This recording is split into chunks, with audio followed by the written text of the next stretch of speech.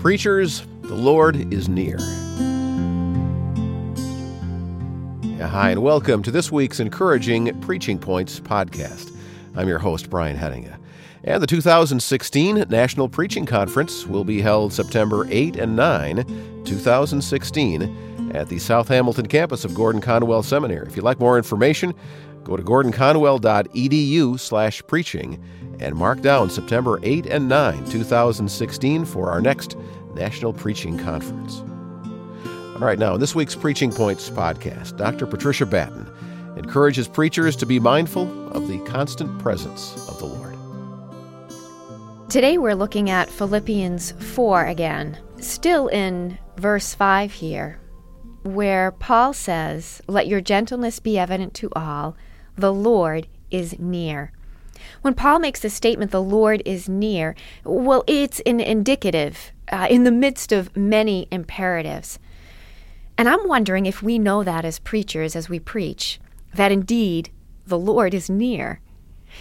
Now, experts, scholars, when they look at this phrase, some say, well, the Lord is near. That is really connected to what precedes it. Rejoice and let your gentleness be evident to all.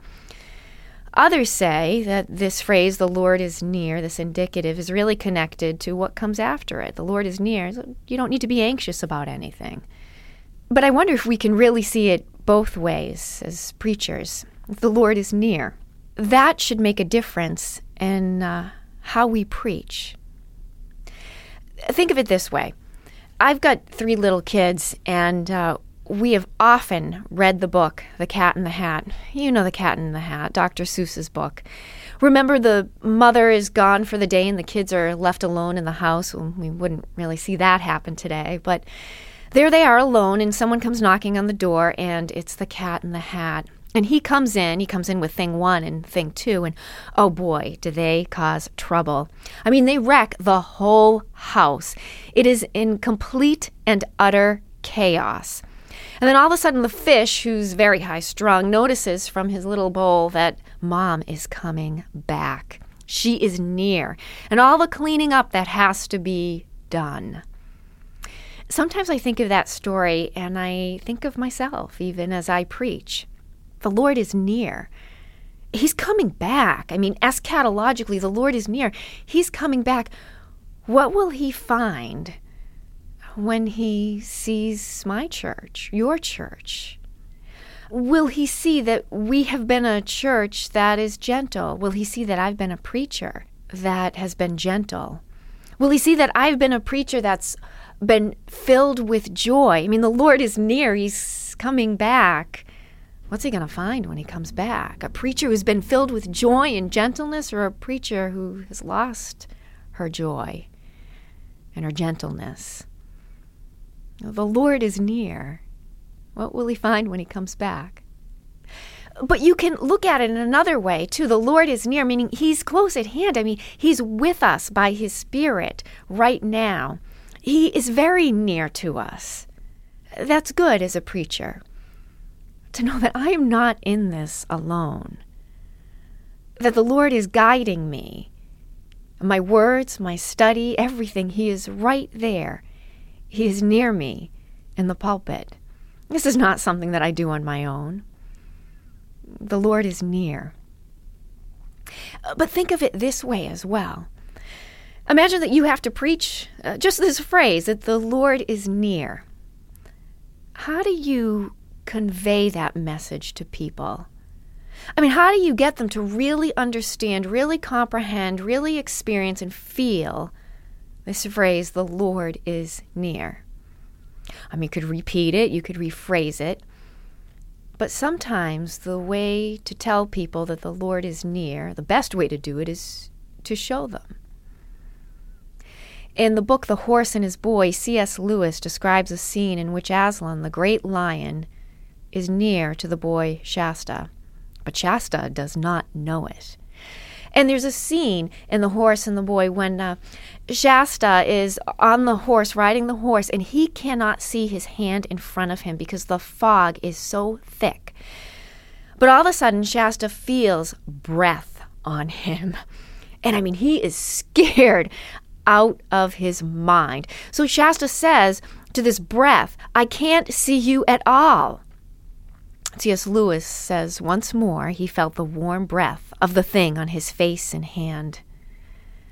And then that breath spoke. There it is. That is not the breath of a ghost. Tell me your sorrows.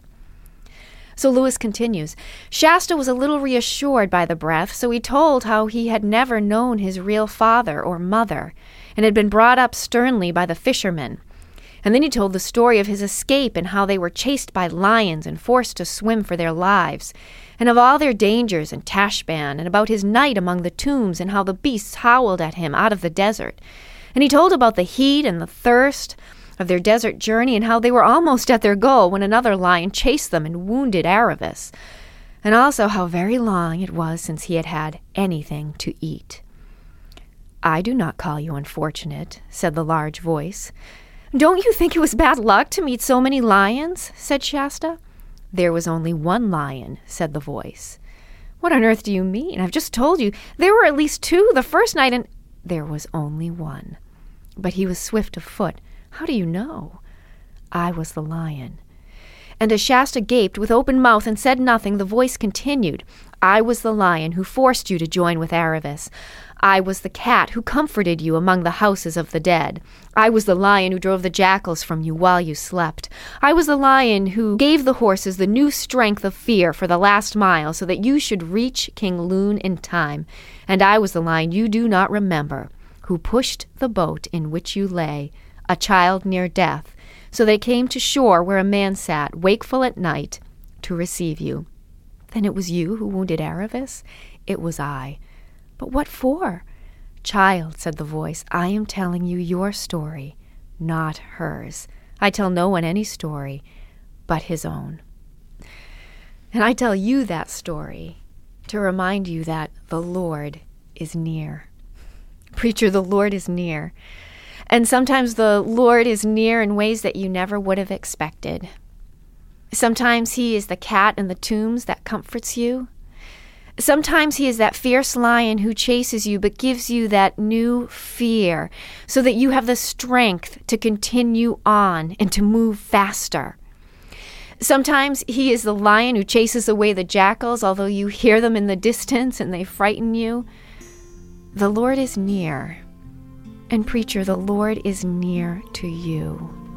And that should give you great comfort as you preach. Yeah, thanks, Pat. Dr. Patricia Batten with this week's Preaching Points podcast.